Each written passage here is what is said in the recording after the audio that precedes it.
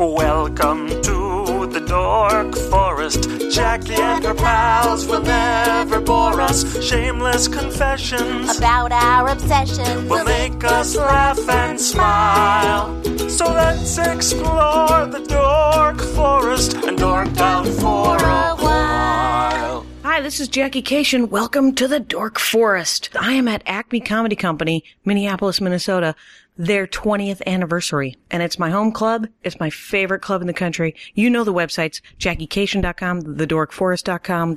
There is a donation button. Please use it if you would. And freakingawesomenetwork.com is very fun website with reviews of animation and comic books, and Patrick Brady fixes the audio. He's great.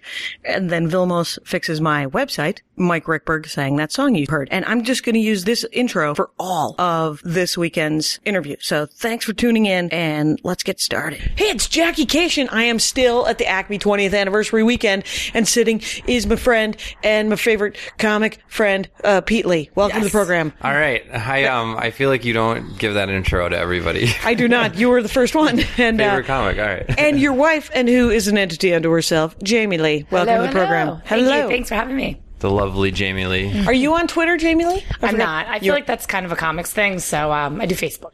Oh, do you Facebook? I do Facebook. All right. And do you affect change at a grassroots level on Facebook? No, what are you doing? You just... How many people are you connected to? Just family? No, actually, it's funny. My friends and family wonder why I have over 1,000 friends. Yeah. And I think it's because I've bled over to some of the comics and the comedy community. A lot of my fans, too, which, I don't have many of them, but they, stalk her out, too. Right. So they want to know. She'll be like, who is Tiger Hunter 85? People that won't even use their real name on Facebook kind of thing. Yeah. No, don't friend those people. Andy asks me on a regular basis, he's like, do you remember a guy named Rich Laryngitis or whatever his name is? And I'm like, nope. And he goes, all right, if you don't even remember his name, I can't friend him. And I was like, do not. Because there's part of me, I have 5,000, and then people leave sometimes, and then I can add more. Yeah. But I also have a fan page. Do you have a fan page, Pete Lee? I have 2 fan pages that I didn't create, so I have no control over them. Interesting. And so people constantly get on me. They'll be like, "But how come I didn't know you were here? I checked on your fan page." And I'm like, I have no idea what, because I'll even go on and post on the wall and be like, "Hey, I'm going to be at Acme's 20th." Yeah. And then it just falls down the wall as more people post things. So it's not like I can put an official, an official status up there, or change my name to Go to Acme or something. Right, because they already took the Pete Lee as the fan page, or Pete Lee fan page or something. Yeah, and then because I'm not really affiliated with them, they're kind of crappy fan pages because there's not enough information. Yeah, there's not enough information. People just need to go to PeteLee.net. PeteLee.net, yes. Yeah, and then they will find out all that they need to know. Or they could follow you on Twitter. Yes, at Pete Lee Tweets. At Pete Lee Tweets? Okay. Yeah, I used to be at PeteLee.net, but people would be like, how do I spell it? And is it a dot? And it was PeteLee.net all spelled out. And it was, for the longest time, until about a month ago, I had 900 Twitter followers. Okay. And I was like, but my tweets are funny, and I swear to you.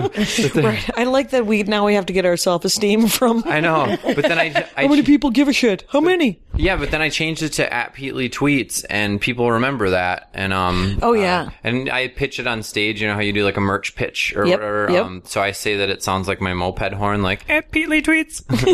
Right. Perfect. That sounded kind of Kermit the Froggy. That's perfect, though. Nice work. Are you going to be in that new Muppet movie? Yes. No. Excellent. You're starring in the new Muppet movie. Pete Lee, it's, I've had 6 comics on in the last 2 days, and I'm like, wow, what are we going to talk about now? Am I going to tell the same 4 stories every episode? Probably. Yeah, what are the stories? Well, I've been laughing so hard. This weekend has been amazing, quite honestly.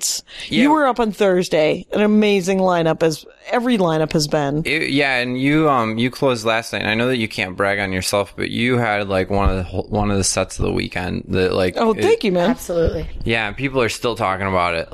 Good. Jamie woke up this morning talking about it. I did. Oh, well, there you go. All right. So you guys are missing football to do this. Yeah, which we're crazy I think kickoff was at noon. So I had Tim Harmston on. He talked about the Packers a great deal. And you're from Janesville, Wisconsin. Janesville, Wisconsin. Beautiful in the night with the methane gas coming out of the toxic waste dump. Very pretty. And Jamie Lee, where are you from? Altoona, Pennsylvania. Altoona, Pennsylvania. Yeah, It it's sounds lovely. like dancing. It's a line from the Philadelphia Story.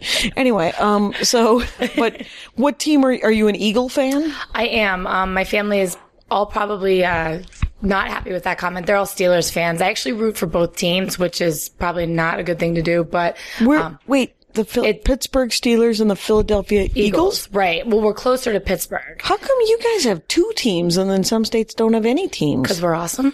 Okay. Yeah. Done and done. Like South Dakota has to pretend like they're Vikings fans.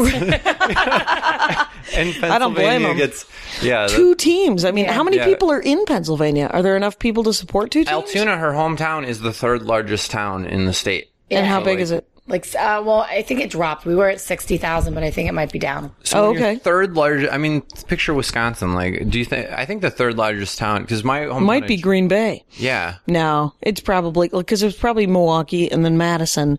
And then it's, Gainesville's pretty... Well, there's more people there on game day. You know that. oh, great. Yeah, you know, the town's size doubles game day. Game day. You know, I used to sell T-shirts at Badger games when I went to Wisconsin. Seriously? Yeah, and so people had set up. Like, I never went to a Badger football game. What? No, I know. I went to every game, but I was outside schlepping goods. Wow. Are you going to put that back in the mic Put it in stand? there. I need to open my water, and I'm now leaning forward so All right. people in Radio Land can. People in Radio Land can know about how you're going to have some water. Now take it out so that I can. I recently went to Camp Randall, and because I'm a huge Golden Gopher football fan, at University of Minnesota, and we're perennially terrible, and it's like. Yeah, you are not. To my knowledge, that is not a football team that I hear about a lot. No. You hear about them once a year when they beat somebody, because they're like, they beat somebody. Literally, ESPN will be like, I can't believe they beat somebody. But I went down to Camp Randall, and I was meeting a bunch of my friends that were Badger fans, and Camp Randall's in Madison. Yeah, in Yep. Madison. And the coolest thing about being in comedy was I was wearing my Gopher sweatshirt, and so like I walked past like a bunch of people that were like, "Fag!" You know, like I don't understand why they connect homosexuality with the opposing With a different teams. team. Yeah, and People got a commitment to their team, man. They're Yeah. on board. oh my god, but it was fag, and like I was like I had a fag count going, and I was like, I can't really? believe this. And then somebody goes, "Fag, hey, it's Pete Lee." And Which, weirdly enough, you hear more often after shows. yeah. Why would I say that out loud? Jackass alert. Can I sidebar on this story, because Yep. I said at the I was down in Iowa last week, and I was having one of my least favorite weeks in comedy ever, but I do a whole chunk where I just address the fact that I'm pretty gay without being gay. And Like, people think you're gay. people think that I'm gay, but I do it I do a hilarious 5 minutes on it that's Right. very clever, and I'm very proud of it. and then Well done. Yeah, and then Not to mention the impression of not being gay in the sack with Jamie yeah. on a regular basis, Yes, one hopes. with my wife, who is female, and Yes. But this guy yells out in the crowd, like later on in the show, he goes, like, there was just like a moment of silence, and he goes, "You're gay," and I was like, "You can't do that. You cannot. I cannot do it better. Like, I already called myself gay for 5 minutes. Right. There's really no way well. to. You can't then just call me gay in like a non-creative way. Like, if he were to come out with something really special, Something new. I would Something new about, appreciate it. hey, you got a limp. And you're like, again, nothing about me. Nothing about me that I've addressed. It's like Tanya Lee Davis is a tiny person. And, she does a lot of stuff about being a tiny person. It'd be like if someone later in her act went, hey, you're short. And you're like, Still, I think that's been addressed, my friend. It has been addressed. I don't know why that is my example, by the way. No, but that's a perfect example of it. But so to get back to the Badger game, so then then I just kept running into like people that they dug my comedy or whatever. Right. And I never But you're liked wearing your Gopher shirt. Yeah, wearing the Gopher shirt, and so I showed up to my friends, and I had like 8 shots, like zero to drink, but just like shot. Oh. So I was plastered by the time I like met no them. water, no beers, just booze. Just shots. And so I was like, by the time I got to my friends, I was like, Were they Jello shots? Because they would have been gay. there was one Jello shot. Yeah. Somebody called me a fag and then gave me a Jello shot, which I think It's is like maybe that was a conversion thing. Maybe that was recruiting. Yeah, I don't know. Is it pink? It was not pink. It was actually red for badgers. Was it shaped like a triangle? And another Hitler reference. And we're back. Go. And we're back. But yeah, so that was my first trip to Camp Randall, and I remember Did you go into the game? I went into the game and watch the game. And Did you see the band? The band is amazing. That's why I went to Madison, because I wanted to be in the marching band. And you then weren't in the band. No, I tried out for the band, and then my brother, I've told this story before, but not for many episodes. So allow me to hit my rage to come through 37 years later again. Because I wanted to be in the marching band. I tried out for the marching band, missed the last audition day because my brother's like, no, we're going home for the weekend, because it was his last year of college when I went there. And I was like, no, I gotta go to, he's like, you don't want to be in the band anyway. I got you a job selling t-shirts with Sid. And I was like, I don't want to sell t-shirts. I want to be in the band. He's like, you want to make money? You want to spend money? And I was like, how is being in the band spending money? He's like, by not making money. And I did not have any way to not make that, not true. So I sold t-shirts at all the football games and was not in the band. But the band is amazing. What did were the t-shirts witty, or were they just like Badgers? No, they were knockoff Badger t-shirts, and there was like, we had the fucking Bucky t-shirt, which is Bucky flipping everyone off. Yeah. Bucky Badger. And then we had Wisconsin, which is Bucky relieving himself behind a tree. We sold hats shaped like jock straps that the crotch part said, it was like a visor, and so the crotch part was attached to the brim, and it said, athletic supporter. Huh? I think my brother had one of those. I'm not kidding you. Why wouldn't he? Everyone should have one of those. And we had any number of, and we had a hockey version that said Puck'em Bucky. Huh? Okay, and I've seen that. Yeah, and we sold pom-poms and pennants and sweatshirts, and they were all seconds and irregulars, all the shirts. And so like the hoodies had like, if you ever get a sweatshirt and the tag is cut, that means that it's a second or an irregular, that there was something wrong with it. And so instead of being $4.50 for a plain t-shirt, it was $1.50. And then we would sell them for like $6. $6, which was the weird part. But the great thing about working for Sid is Sid was like, whatever you sell above it, you could skim off the top.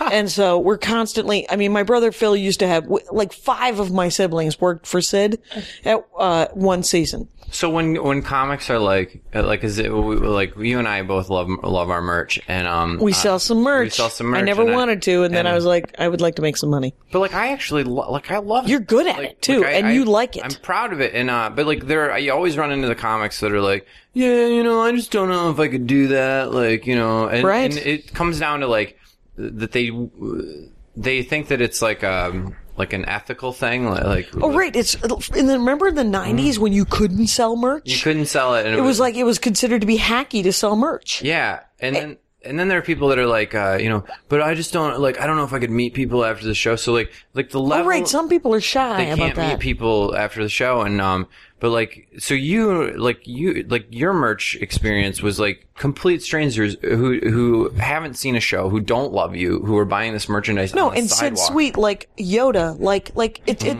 Sid Sweet was exactly like Louis Lee. Yeah. He was a tiny Jewish man instead of being a tiny Chinese man. Yeah. And he would show up silently behind you like Yoda. And then all of a sudden he would say things like, you gotta talk it up.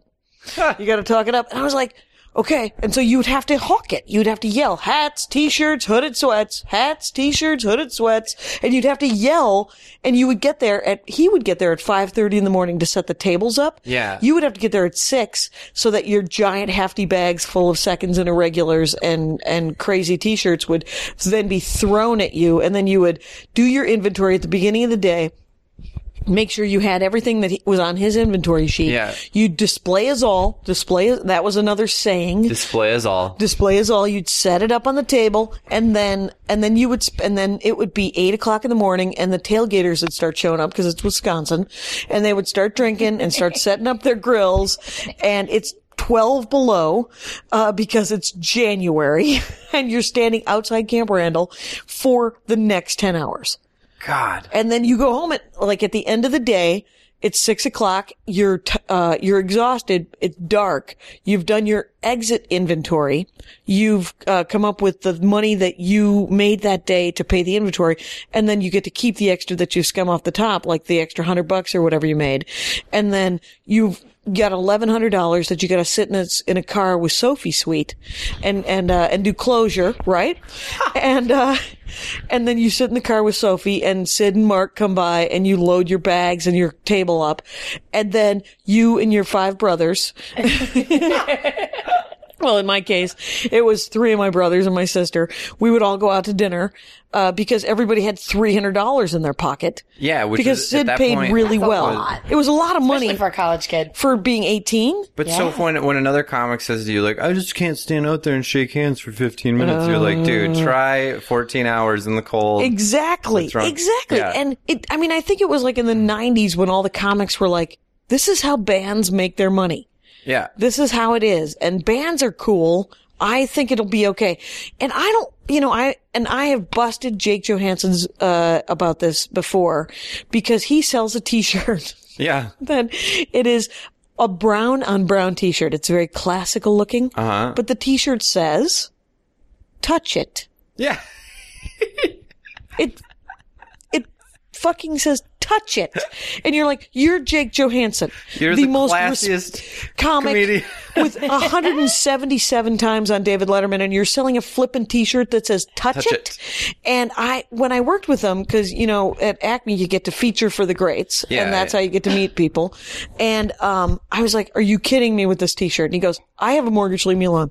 I have a mortgage, leave me alone. And he sold 1 billion of them. The first, I worked with him in Virginia Beach, and he had a CD, and then I had my t-shirts, my green t-shirts, and what do your green t-shirts say? They say, you look fat when you cry. And another friend maker. Yeah. You know what's weird is there have been several people on Facebook that have gotten in touch with me being like, I met my wife wearing your shirt. And like it was an icebreaker, and I ended up. Are you kidding? Yeah, like, and this is like dozens of stories of like, I met a girl. It's always dudes that are like, I met a girl. She or like I was wearing the shirt. She thought it was funny, and I knew that since she would laugh at something kind of mean like that, I knew she was a cool chick. Oh, she was a keeper. Yeah, like I could hang with that girl.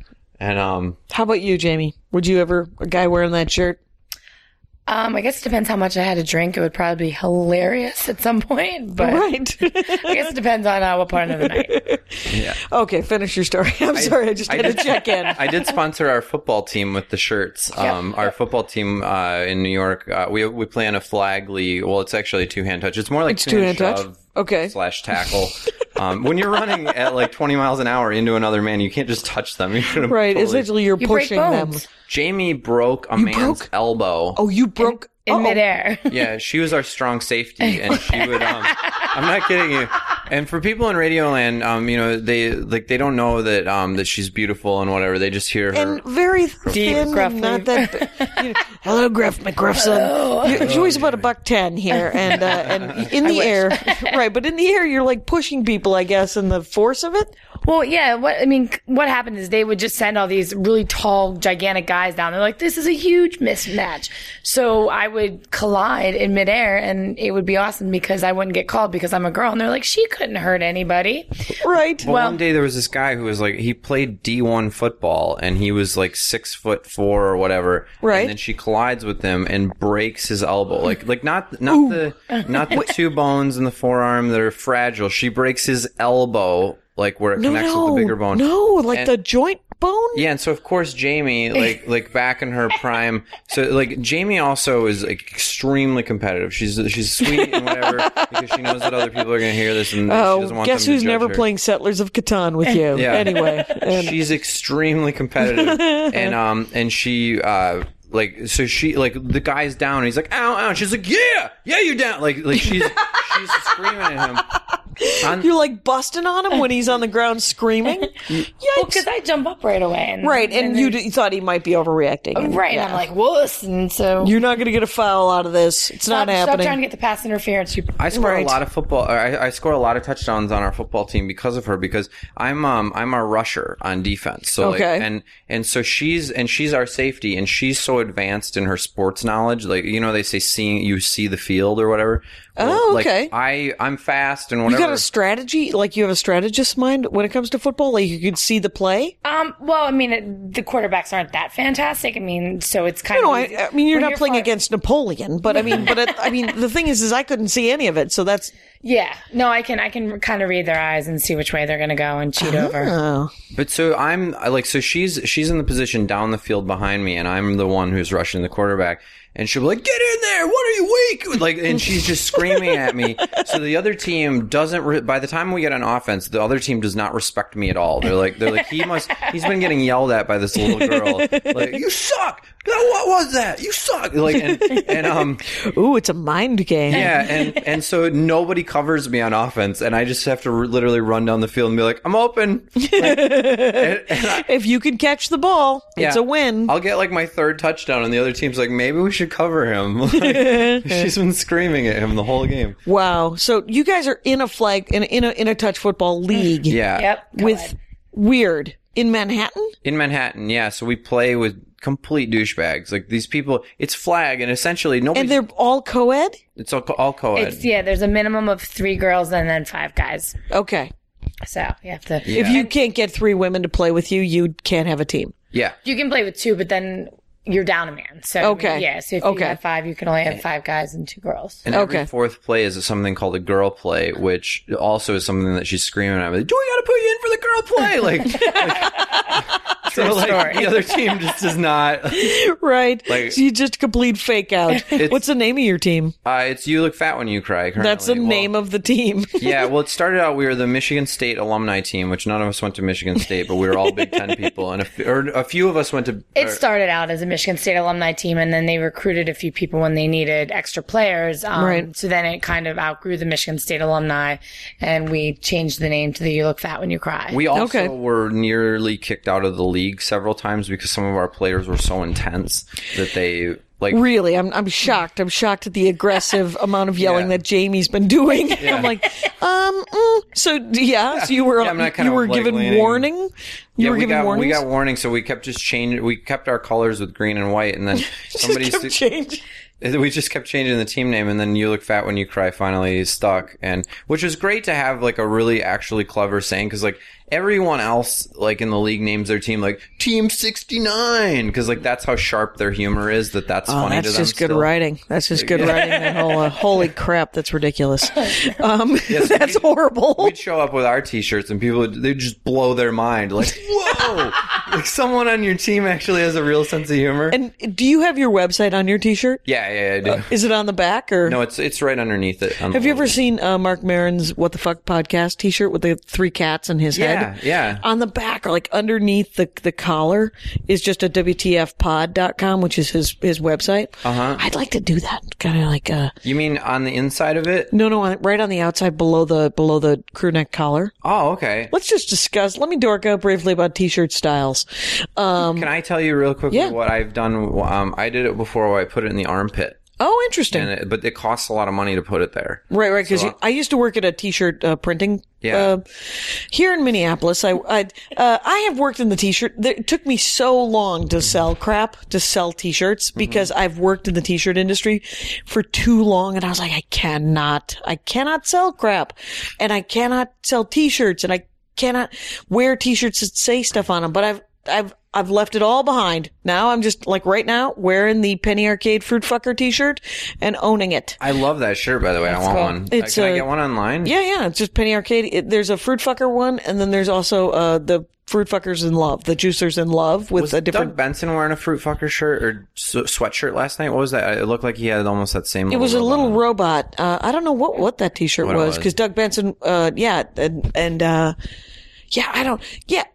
To get back briefly to the sales thing, no, that's fine because I don't even want to. I mean, I suppose that's just me dorking out about sales, but and you're very good at it. I mean, the thing is you didn't have to do it for 20 years, but you've sort of fell into it where you're like, I'm willing to do this. I'm willing to do it. The first time I ever sold merch was I was working with this guy called the Chinaman. Are you familiar with Mark Britton, the Chinaman?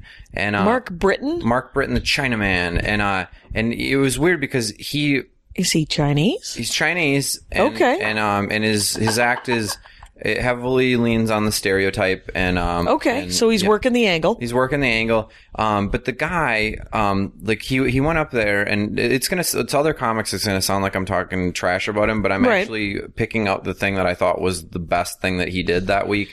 Fair enough. Like, and especially like moneymaker wise. Right. But he would go up there and then his last 15 minutes of his act would all be jokes interlaced with his t-shirt. Okay. And, oh, wow. And then like, he would sell like $1,000 worth of merch each show. Like it was like a Branson, Missouri show. Yeah, it was ridiculous how much merch he sold. And I was sort of like a comedy purist, and I was like, oh, it's hacky to sell stuff and whatever. Right. And he goes, back in the day. He goes, here's what I want you to do. He goes, I want you to find something to sell this week.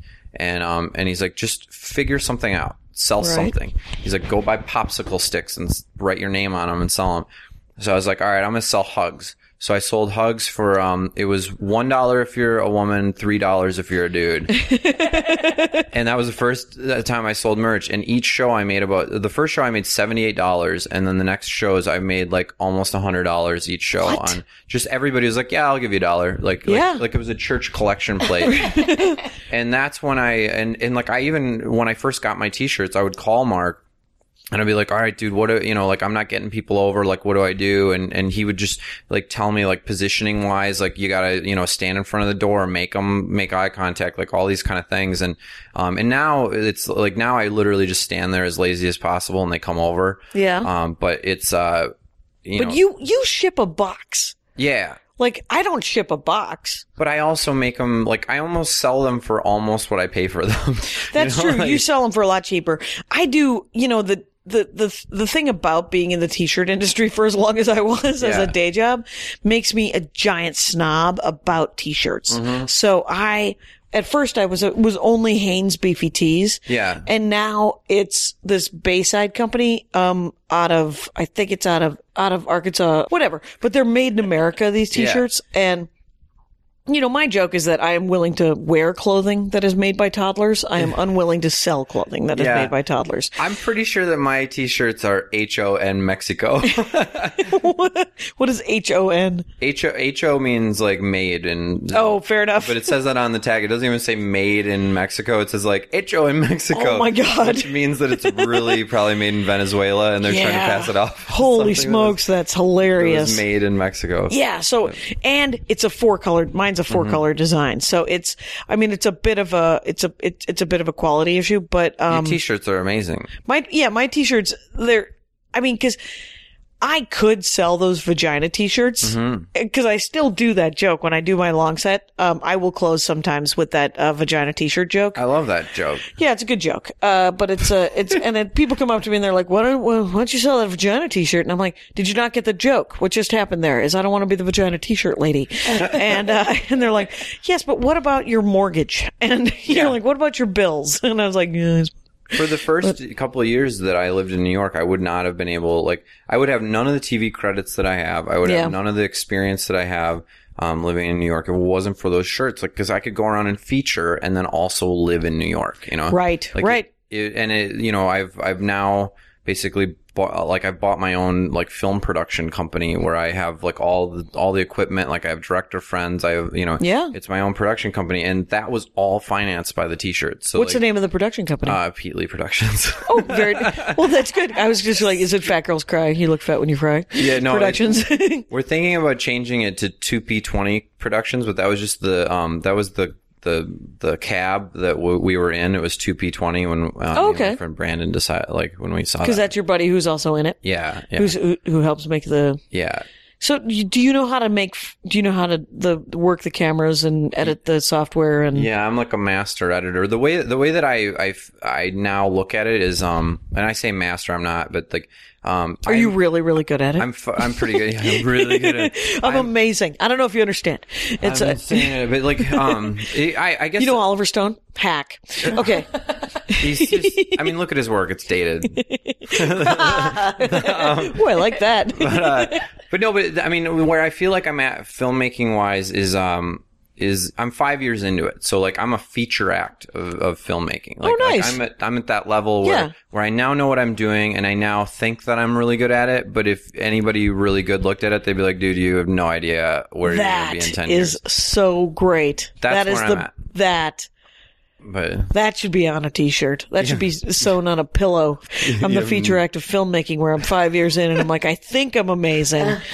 But if other people are like, no, you're pretty good. It's all right. No, you're doing good. No, keep at it. Nice work. And that's awesome. My friend Danny in New York, he's a film, like a real filmmaker, and he's like the lead film professor at York College in Queens. And he's taught me, like, I pretty much take him out for beer, and then we sit there with a laptop and hopefully don't spill on it, and he teaches me all these editing techniques. And, right. Now, what software are you using? I use Final Cut Express. Okay. I'm not even at the Pro, because there's like, if you're paying $2,000 for the Pro, you better really be doing some crazy 3D stuff, because otherwise there's zero advantage to it. Like, okay. I don't know. You could use Express and it would be just fine. Yeah, if you have Final Cut Express and like After Effects, like you can do anything graphically that you want to. And I have a PC. Yeah. So do you have a PC or a Mac? I'm a Mac guy. Okay. I have a Mac that my wife still like this is like I know this is a Dork Forest podcast, but like and we're kind of talking last night about like what am I a nerd for? Like I guess we've now entered into the realm of like film equipment, computers, like when I literally have sad days in New York because it's not a very nice place. And I live there because of my wife, and she has a great job there. And, but like, I wish I lived somewhere happier. But when I'm literally bummed out in New York, I go to B&H Electronics and I wander around with the seeds. Right.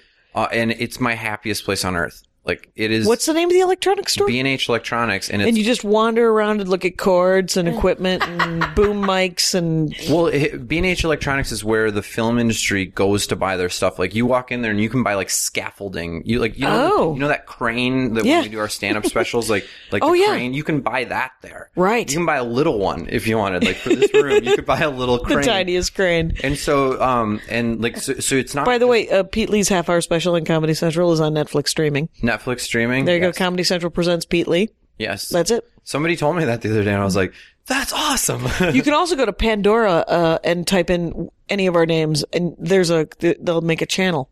Really? Yeah. Your albums are on. Oh, that's awesome. Yeah. That's really great. All right. Mm-hmm. I love that. Hello. Mm-hmm. But yeah, so that's your happiest place is to just go. Place, and I've probably spent about $10,000 on just my production equipment. And then also, Jamie's like, really? Interesting. We don't share money. I bought a laptop. Fair enough. Yeah, we don't. but I bought a laptop that she's like, please don't ever tell me what you spent on that. Cause I got it geared from Apple. I went and told them like how like into video I am, and they're like, well, we're going to give you what we video do for card video guys. And so, they took out some things that they normally would, and they put in a ton for video and it's. Right. What kind of stuff? Any idea? It's, all right. So on each of the, on each of the laptops now, they have like four basically areas where you have your memory cards, and those memory cards are geared a lot of times towards like Microsoft Word or Photoshop or those kind of things. And this one has one that's dedicated to all the other stuff on the computer, and then 3 that are all video audio. Really? So it's like that's all that is. Yeah. So I mean, it's so funny because before we were taping, you're like, what is that thing that you're using to record with? Because maybe we should get, I was like, why wouldn't you already have that now? Now that you say the filmmakers use it but Zoom, it's a Zoom H4n, and I did an independent film, and the guy, he just had it on his belt, and he said almost all real productions are using these things because you only have to have that then. Yeah.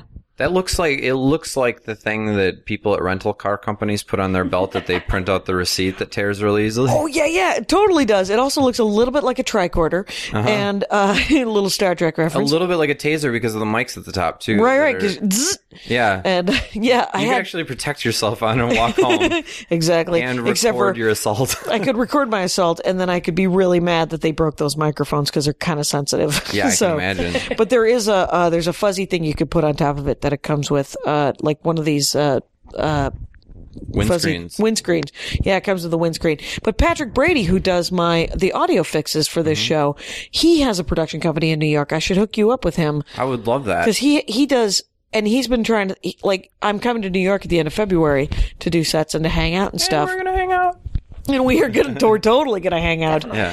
And I would love to do sort of this, I have a sketch idea, blessedly short sketch idea, where I would be, I want to be, initially it was, for Eddie Pepitone. And then I was like, now why would you write a sketch for someone else who needs a reel? Yeah. Cause I need a reel.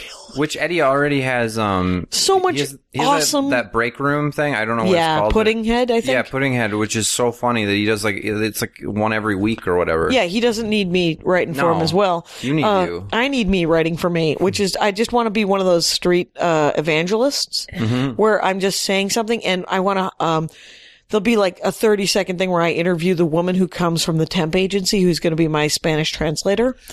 And, so I'm going to say something a little judgmental, a little horrifying, sort of your regular evangelist on the street kind of thing. Like, you are all going to hell because you don't repent and you sin. And then she will just look at me weird and go, you're doing the best you can. Good luck out there, in Spanish. And that type of thing. I just want it to be like a minute and a half. Like, have you seen those 5-second, Eddie Pepitone's on it, but I think somebody told me that it was like Patton Oswalt's project or whatever. Oh, nice. Or it's like 5-second films or something like that. And are they just 5 seconds? They're just 5 seconds, but it's just one punchline, and that's the entire internet short, and it's brilliant. I watch them all the time. You know what?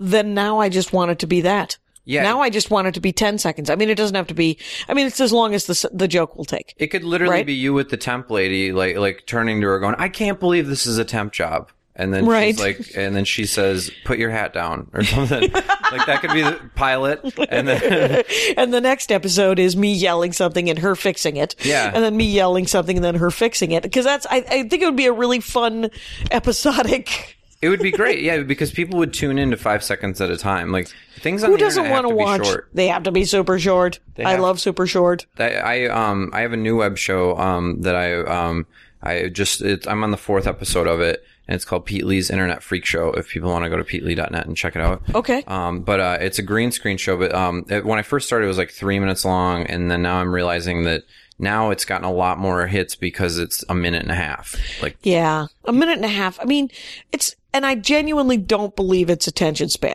I just think that some people let the joke go too far. Like, there's not enough content. You haven't written enough content for me to value a 6-minute video. Yeah. You know? I totally agree. Yeah. And it's not that what you're doing isn't great and wonderful and beautiful. It's just it has to be shorter. Just because there's not enough content. Well, I started this show because my manager called me and he's like, listen, there's a bunch of guys doing what Tosh does on YouTube. And he was like, you need to check them out because they're all getting like 10 million views or, whatever, right. like, and they're making like $1 gajillion from the YouTube partnership thing. Yeah. And he's like, you check them out, and he's like, call me back and tell me what they're doing wrong and what you think you could do better.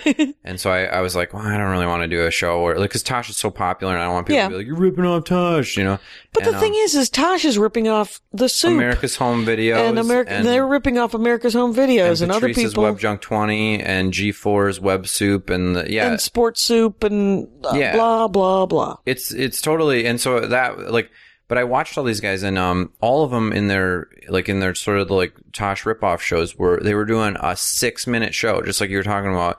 And then also, like a lot of them weren't very likable, like they were right. super, they were like trying kind to of be dicky. like Tosh and being like really like huge dicks. And the thing about Daniel Tosh is that he is a huge dick, he is likable. Yeah. Like people like him for some reason. I don't. What? No, I like him. He's never been anything but super nice to me. But on stage, no one, not even him, will tell you that he is not a giant jackass. Well, he's cutesy and he smiles and he's by the way, he's never been friendly to me. Like, so he's never friendly to you? Yeah, I can't. He's always perfectly nice to me. But so, I mean, his social skills are obviously Well, yeah, I mean, he's rich and beautiful, and and anything he wants in life, he really can go after and get it. So True. I guess his system works for him. But If that's your system, hey, out there, you got a system where you're rich and really good looking. You work that. That's your system. You know what you might want to also work on? Politeness. And But haven't you met people that like they're mean and that's their system and they get what they want in life Yes. because they've honed their system and that works for them. But then if you tried to act like them as a nice person, it would never work because that's not. Eliza Schlesinger. Yeah. Eliza Schlesinger, who is never anything but polite to me, is mean on a regular basis to everyone around her. When I hung out with her, whenever I see her, I'm like, what are you doing? Yeah, because we had that. And it works. We had that dinner with Eliza, remember in Vegas when we were doing Last Comic Standing? Yeah. And it was like Eliza looked like she was just about to fall over from stress. Like, oh, yeah. She wasn't. Yeah, she was like, now she's really great in front of the camera, all this stuff, but like she looked like we were all like, whatever, we're not going to get past, who cares? And like she just had bags under her eyes and like, you know, and we sat down, it was Jamie and I, her mom, me. Jamie's mom? Yeah. Mm-hmm. Oh, wait, was that Japanese place we went we had in dinner Vegas? In Vegas. Yeah. Uh-huh. And Eliza couldn't have been more rude to like Jamie and her mom and like the waiter and everyone around. I mean, she is a piece of work. Yeah. But it works for her. And you're right. I mean, that is exactly, you're like, that is what she is working. Yeah. And you're like, oh okay. Yeah. And it feels like that weird American entitlement that makes you want to go, yeah, that actually, I don't appreciate. I mean, it's like, they're people you work with that you're like, but I'm having a barbecue. You are not invited. Yeah. I am so sorry. Cause I don't want to spend 4 hours with you and outside of work time. Right. Trying to play apples to apples and just have a good time. We were going to play Pandemic. Did you want to? No. Oh, probably not. And next. But yeah, the guys on YouTube, like they try to be like Tosh, but that's not their system. Right. And so it comes off horribly wrong where, half of the people I think that watch it just watch them to hate them or whatever. Yeah. So I was like, all right, what I'm going to do with my show is I'm going to make it way short, you know, like super short. As short as you possibly can. And then just be myself. And like, you know, if people like, you know, like if I'm being nice and people hate me for that, cool or whatever, I'm just gonna be myself. And then you'll get snarky comments from people who are like, "You're a wuss. You're a wuss. You're not being mean enough." And you're like, "Okay, well, you might want to move on then." I actually turned my comments off on all my videos, and I've gotten a lot of criticism from that. People will reach out to me in email and be like, "Dude, you're not doing YouTube right if you're not, you know, if you don't have the comments on." And I like Jamie. How do you respond to that? Because that's a great idea. I don't respond because like, first of all, YouTube gives you the option to not have comments. And like on Vimeo, I allow comments because the people on there are actual like other filmmakers. Whereas on YouTube, people think they're a filmmaker because they uploaded a video of their kid or farting. They're just some dingbat. Yeah, there's some. They're young. They're usually young. They're usually like 14 years old. Right. And so that's if comments allowed for constructive criticism on YouTube, I would totally do it. Like if somebody was like, "Hey man, that thing you did was lame, and I'm going to tell you exactly why, even if it's hurtful." Right. I would actually value that because I'd be like, "All right, I'm not going to do that anymore." Right. But on YouTube, it's just like, "Dude, failed, fuck you, die," you know.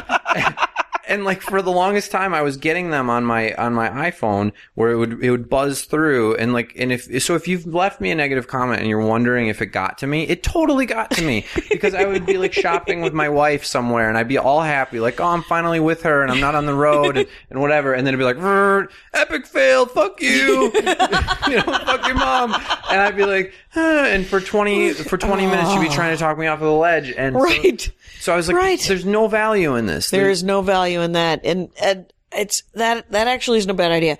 You know, I love how many hits that LA Pet, that my animals joke has gotten, the video. But I do get a lot of people, I completely delete negative comments. Yeah. I don't mind people who are like, I love my dog. Like I just got one about a week ago that said, as a person who wants to be a veterinarian, i.e. I am 14, I think that you are mean about wanting to kill dogs. And so I replied to her comment or his comment, and I said, if you are going to be a veterinarian, you will know that mercy killing a dog is better than allowing, encouraging someone to carry around the quivering torso of their pet for 2 weeks while they get used to the idea that they're going to have to put their dog down. And then he or she responded to that, well, that makes sense. I obviously believe that a dog that is suffering should be put down. And I was like, there you go. Can I tell you a story about putting a dog down? Is it going to be a cheerful one like that comment? Go for it. The oddest story in the world. So just like with any medicine, some medicine ends up being bunk or whatever. We had this dog and her name was Joanne and she was a diabetic, just like you said in your joke. Joanne. And yeah. You named your dog Joanne. All of the dogs had people's names like that. Like Andy and Joanne and Jenny. My buddy Joe had a cat named Dave. And, and his new cat's name is Mike. Mike. Great. So anyway, so Joanne had diabetes and like she had lots of like hip problems, so she was always getting injected with things, and we were that family that probably like my mom could have probably paid for my college for what we spent on this dog, and she was an awesome dog and a tough dog.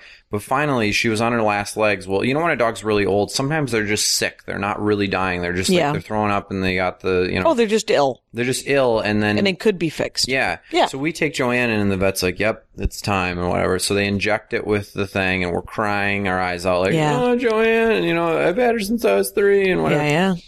And so then, like the dog doesn't die. What? Dog does not lethal die. injection doesn't work. Lethal. So whatever was in the lethal, and in Wisconsin, it's a law that you can't it's like double jeopardy. You can't double inject a dog or whatever. Like basically because that should be enough. And I don't know what is in this stuff that they don't want more of it out on the earth or whatever. But they. They keep track. It's a controlled substance. Yeah, so they can't just be going, okay, well, I need another dog to come in and be a decoy if I'm going to put more of this into the dog. So our dog, we went in to put her to sleep. And she lived through it. She lived through it. I mean, she was pretty groggy for a little while. Oh my God. But the dog lived through it. And then we were all like, wait, what?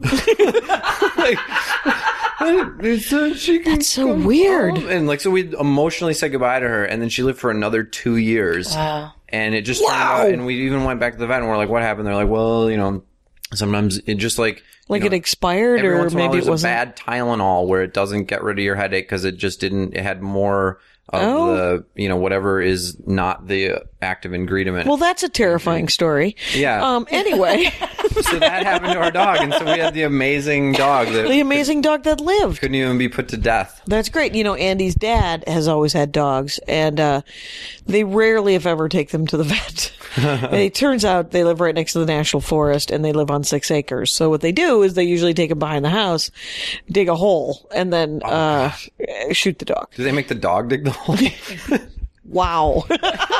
It's like on its last legs anyway. Oh, dude. I know, because I was just in Arkansas visiting Andy's dad, and Sally is their old, short-haired pointer that is so old. Sally is the oldest frickin' dog in the world. Sally's got to be 16. And what's 16 times 7? A lot. A lot. And so Sally is shaking and, but she's there. She's blind. And, they get that glassy reflectiveness to their just eyes. That glazed look. Cataracts. Is that? What do you do, Jamie? What is your good job? Oh, my job. I'm an event planner for a law firm. Oh, doesn't she sound thrilled? No, I like it. I do. Is it what kind of events? So it's client events and then internal events. So I throw parties. You throw parties? Yeah. That's awesome. You're like that Sex and the City Kim Cattrall job. Kind of. I don't do the PR. We actually have people who do that. But. Oh, there you go. So all you're doing is you hire caterers and. Yep, move tables and, that really glamorous. But you don't do heavy lifting. Oh, yes, I do. You do the heavy lifting of it? I do. Well, I'm not supposed to, but I do. Right. And of course, as someone who has broken the elbow of a 6'4" man, you have those kind of mad skills. And I do. You should see me move a table. You should see it. She's really good at her job too. I literally, I don't know what have you been to some of the events? Yeah. I bought dress clothes so that I could go see her. At work. Yeah, it's sexy to see her that good at her job. Yeah. Just really That's bossy. Neat. That's neat. like, you know how guys make jokes about like there was a video of somebody a girl that slipped and fell like into a pool on YouTube, and somebody went, "That didn't look like the kitchen." You know, like a woman's only supposed to be in the kitchen, and like whenever I hear guys, I love that incredibly specific example. I know, but like that just, I don't know, but yes, but like that's why like I don't even understand guys that even joke around about that, because I think it's so sexy that my wife is that good at what she does. Right, has like the coolest job, and you're just like, look at her freaking work it. And yeah, it is. You know, it is neat watching someone you love like who are really good at their job. Yeah. I mean, if you think about it, you're like, it's just hard, you know, like when I see Andy, you know, when you're talking to other comics, and Jamie, you probably get this, is when comics are talking to each other, you get blown off. And who, as a spouse? Yeah, as a spouse. Oh no, I just interject myself right back into the conversation. Well done, my friend, because I worry a little bit about Andy sometimes at some of these events, and he does that too, where he's like, oh, okay, that guy is not going to talk to me because that's that kind of comic. So he'll turn to a different comic and he'll go, and Andy is interested in other people, much like you are. Mm-hmm. So he'll just talk to them about their job and their lives, and then they'll find out that Andy makes video games for a living. And then all of a sudden the tables are turned and they're like, oh, snap. Oh yeah, let's talk about that. But I bet the comics are also, because like there are people that Jamie introduces me to, and we won't name names, that are the boringest people on the planet. And from work? From work. Yeah. I mean, not from her, we won't say from her current job, but we'll say from just the business world in general, where like I ask them a question. No, as a comic, you are bored by the rest of humanity, is what you're telling me sometimes. Completely bored. It is unfortunate. Larry I wish Miller it were not had true. That thing on the WTF podcast where he was talking to his wife's friend, and he said, do you want to know what the difference between insurance and reinsurance is? And he said that he turned to his wife and just looked at her like, now you see? Like, you know, and that's one of my favorite things from the WTF podcast. But yeah, it was just, it's. I can't breathe. That's so fucking funny. That's what we have to go through as comics when we're talking to civilians at times. But like some of the people are very interesting because they have another thing. But like I guarantee you, when people talk to your husband as comedians, and then he comes out with something that they can't wait to hear about, they feel like such a good person that they can ask follow-up questions. Oh my god, it's a gift! Hooray! Yeah, right. Thank goodness. You're fascinating. Thank God. And it is. I mean, it is hard with some people. I mean, the greatest thing about the Dork Forest is that I can talk to normal people who have regular jobs that are not in the entertainment industry and find out what they're really fucking into. Yeah. Yeah. Like there's an episode, this woman named Michelle Mickey, and hi, Michelle, if you're listening. Hello. Anyway, she is a listener. Hi. And she asked if everyone says hello. And, she wanted to be on the show. And so she knows Wendy Liebman. And she was like, hey, I am really into puzzles. Can I be on the show? And so I talked to her. She's really into puzzles. It was fascinating. Like, not just like Sudoku and crossword puzzles. She's into cryptography. And if you go back, I will put a link on the notes. I don't even know what that is. It's like, you remember Da Vinci Code? How he was a cryptologist? How that was so far over my head. He put symbols together. Yeah. Like that's. Wait, the movie was what's happening over here, Jamie? The whole thing. I didn't read the book. Yeah. I listened to the book on tape, which I cannot recommend. What I recommend is people skim the book, which is 500 pages long and ought to be 180, 220 at the max. Because every time the new chapter would start, he would, Dan Brown would recap the previous chapter. Yeah. At which I probably could have done the book then. Yeah. You might enjoy that, because, all I could think was, hey, we were together in that last chapter. We don't need to recap it, because we were just, I was there. I was right there, it turns out. Okay. So, but yeah, cryptography is when, letters mean, numbers mean letters. Okay. But the cryptography she did, the letters meant numbers, which meant letters. So I was like, she was explaining it. I was like, holy crap, you're smart. Yeah. And so like some people are just really into, like, that's the great thing about the Dork Forest is you get to meet regular people who have possibly interesting jobs, possibly not interesting jobs, but they're really into Aquaman. You know, you're like, tell me more about Aquaman. Why does Aquaman fascinate you? Steve Mandel, how much do you hate Aquaman? But don't you wish that in normal, because everybody does have something that's extremely interesting about them. Yes. Like every single person does, but I think a lot of people are nervous or scared to let you in on what might be embarrassing. Yeah, they think that you might judge them for it, I think, probably. Yeah, but if somebody told you, hey, what are your hobbies? Instead of being like, well, golf, I like to hit the links. If it was like, oh my God, I have fetish porn and I think it's great, I would talk to them about that for hours. What I really enjoy is 4-inch heels on a really big guy. And you're like, what?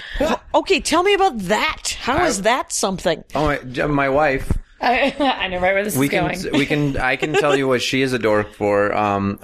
Which I like to hear at 53 minutes in. Let's do it. All right. My wife loves little people. Like she loves like dwarfs midgets, dwarves, and little people. Love them. What about someone who's just short? Like not clinically a little person. I like them too. Okay. They're fine. Do you find them fascinating in some way? I don't know what it is. We were at a wedding last year, another comics wedding, and there were two, one who's in the entertainment industry, one who was an accountant. Mm-hmm. And I just thought they were the most interesting people but I loved them, everything about them. Are you fascinated by what their life experience is? Is that what it is? I don't remember. Do you want to just talk to them? Yeah, I just wanted to talk to them. I danced with one of them's name is Nick Novicki, and he's on Boardwalk Empire. Like he's a midget, and he's been on SNL, like all these things where they needed a midget. What's his last name? Novicki. Oh, okay. I thought you said Novickian. He's like the and I was like, ooh, Armenian dork. Yeah. All right. But he's like he's been in a lot of things, and so when he walked in with Jamie's love for little people, you would have thought that she was 12 and he was Justin Bieber. Like that's how she was reacting. It's like, Pete, can I go talk to him? Can you introduce me? And she's like speed talking and just like nervous and like happy all at the same time. And then so she dances with him. Like imagine you're squatting down to like talk to a little kid. Yeah. Like that's how she was dancing, but bouncing up and down. Well, that's how you're supposed to dance with them. What did you really? Now, how do you know that? Because I was watching everyone else before I did. Okay. And they were doing it. So I was just following the lead. Okay. Jamie, I think you're dead wrong. You might be wrong. Really? Well, I was watching The Bride and Groom. So because one of them was a little person? No, because he used to live with them. Okay. So Pete. I walked over to her and I was like, Jamie, I'm not jealous that you love this other man so much, but I was like, you're gonna hurt your knee like really bad. And she's wasted. And she's like, I'm having fun. Shut up. And then and what you want to do is you want to find people to be friends with who happen to be midgets or little people. I do, and it's funny. I kind of have a radar. Like I'll be out walking on the street, and there's a colleague of mine. We were out doing shopping for a party, and I go, "Oh my gosh, there's one!" And she's like, "How do you spot them out of crowds?" Well, it's like you're it's playing slug bug. It's a little disturbing. Safe space, though. I'm glad you enjoy the little people. I do. I love them, and they are nice. And for any little people listening, like I hope that it's clear that she loves you. Like she's not goofing right. on you. It's not like a thing. Like she's seriously. You were a little bit, but she isn't. I'm not. I truly love them. I'm goofing on her level of enthusiasm. Right. But, and her thoughts that she thought were complimentary but this to them. This is a positive experience, hopefully for everyone. Yeah. Yes, absolutely. This is great. I have the same thing for black people. You love. No, I wish. I don't have. I don't see color. You don't see. Much like Stephen Colbert, I do not see color. All right, I love that show. It's a good one. I'm running out of DVR space, Pete.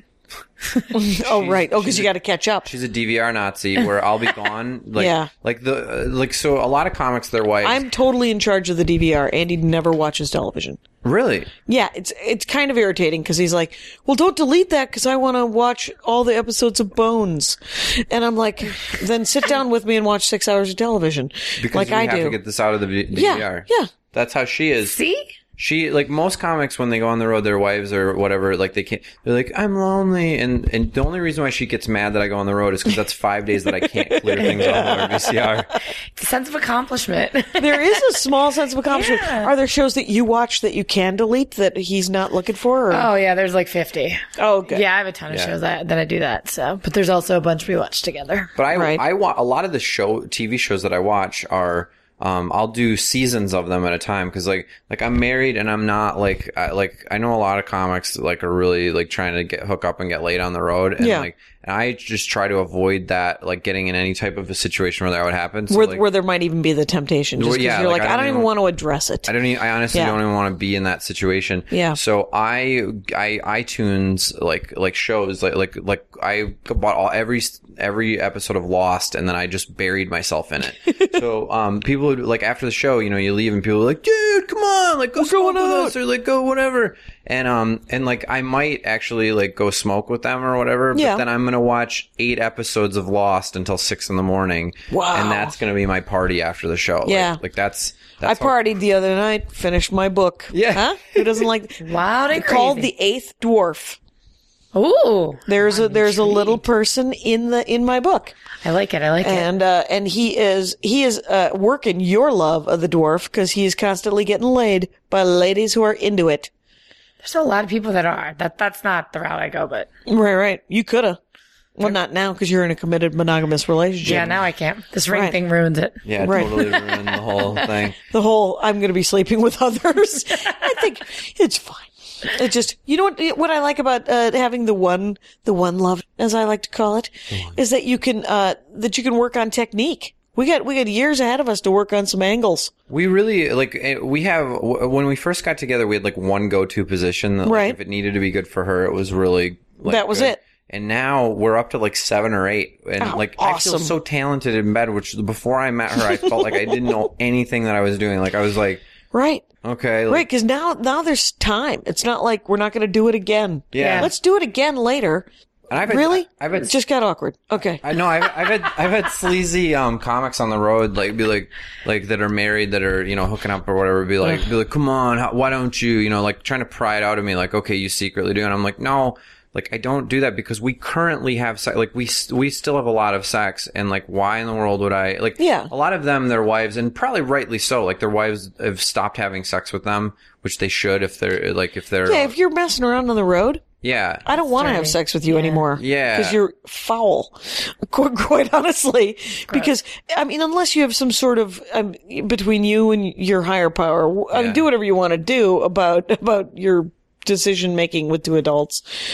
But I'm a big fan of if you've agreed that it's just going to be the 2 of yous, that it's the 2 of yous. Yeah. I'm with that. Right. But like when you're married, like that would be like one of my worst fears in life, to be one of those guys who's married, who's like, yeah, I got a girl, like, I got a lady on the side or something. That to me is just like, I have one friend who slept with a married guy had an affair, like something out of a terrible novel. And I was like, I'm having a hard time talking to you. And I certainly don't want to meet him, who has 2 toddler children. Oh. And I'm like, I don't know what you think is going to happen in this situation. It's not going to be good for you. It's not going to be good for you. It's not going to be good for him. It's not going to be good for her. It's not going to be good for the kids. Yeah. It makes me genuinely uncomfortable. I mean, I know everyone makes mistakes in life and everybody, but why continue that mistake if that's what I want is I want people to just go, this isn't working. I have to leave you. Yeah. We've had that talk a lot where like as 2 married people were like, yeah, we would literally fill out paperwork and divide things. And if she was cheating on me, I'd take her cat. But in a spiteful move of boom. I would take her cat. I likes him better anyway. I love her cat, but our cat. But it's weird. I have that like strong stance on that, and it's not like a Mr. Morality. Like I've had like past relationships that I was a total dick in, and like past things in my life. We've all made mistakes, and I have views on things that people would go, that's just totally fucked up. Like you should not even but it's not like a Mr. Morality, but I think that's absolutely disgusting. But it's so weird in our profession how people go, they justify how horrible they are with, I'm a comic. It turns out I'm a jackass. And I say it, but it's only when I say something kind of inappropriate, but I think that's my line. I mean, it's not like I'm stealing and going, well, that's what comics are like. Sometimes we steal. Yeah, I try not to I don't want to judge my friends, and I don't want, because it's their decision. And I hate confrontation so much. Yeah. But I make myself have them. You know, it's like when somebody doesn't pay you enough in stand-up comedy and you have to ask for more money. God. And you're like, I don't want to ask for more money. Why can't you just pay me fair?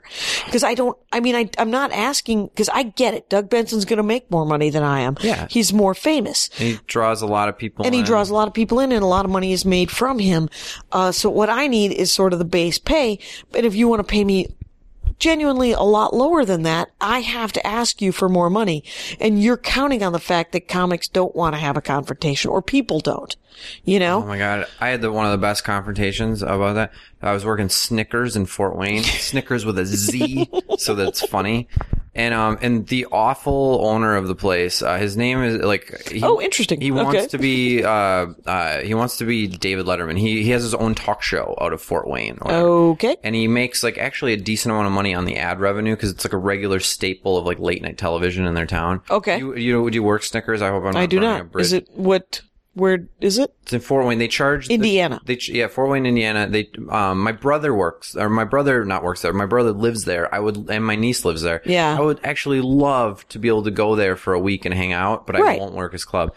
He charges comics $25 to sell merch each show. So he wants that big of a cut each show.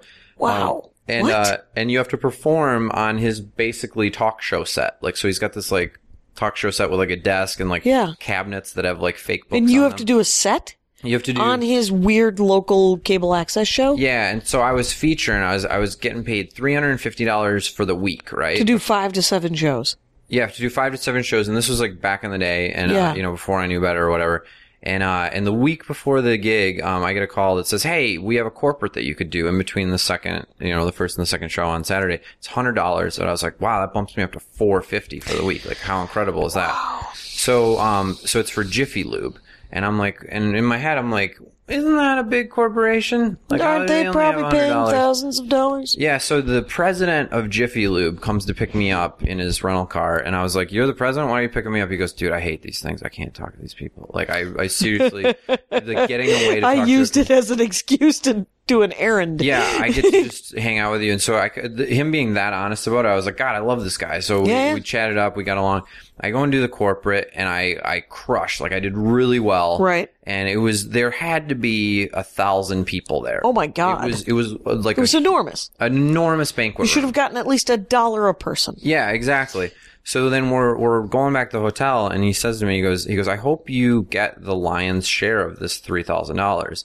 And you know how it was back in the day. You don't want to burn any bridges, because even $350, you're like, where's it going to come from next? Yeah. So I was like, oh yeah, I am. Mm-hmm. And he goes, and he literally pulls the car over, and he goes, how much are you getting? And I was like, I don't want to tell you that, because I want to be able to work this club again. And he goes, how much are you getting? And I was, and he's he's an older guy of a company, and he's burned holes through people with his eyes before. Right. And I was like, $100, 100. And he's like, I can't even believe this. He's like, $3,000 we spent on this thing, and you cost $100. He's like, I know you don't cost that. He's like, you probably get more than that for other things. So we go into the club. And he comes with you. He comes in with me, and the last name of the guy is Ferguson, something like that. I think is. But anyway. Oh, the club owner guy? The club owner. So, and the club owner, just, for people, just so you'll know how despicable he is, he has this Hummer half parked on the sidewalk, half parked on the road. What a tool chest of a human being. Yeah.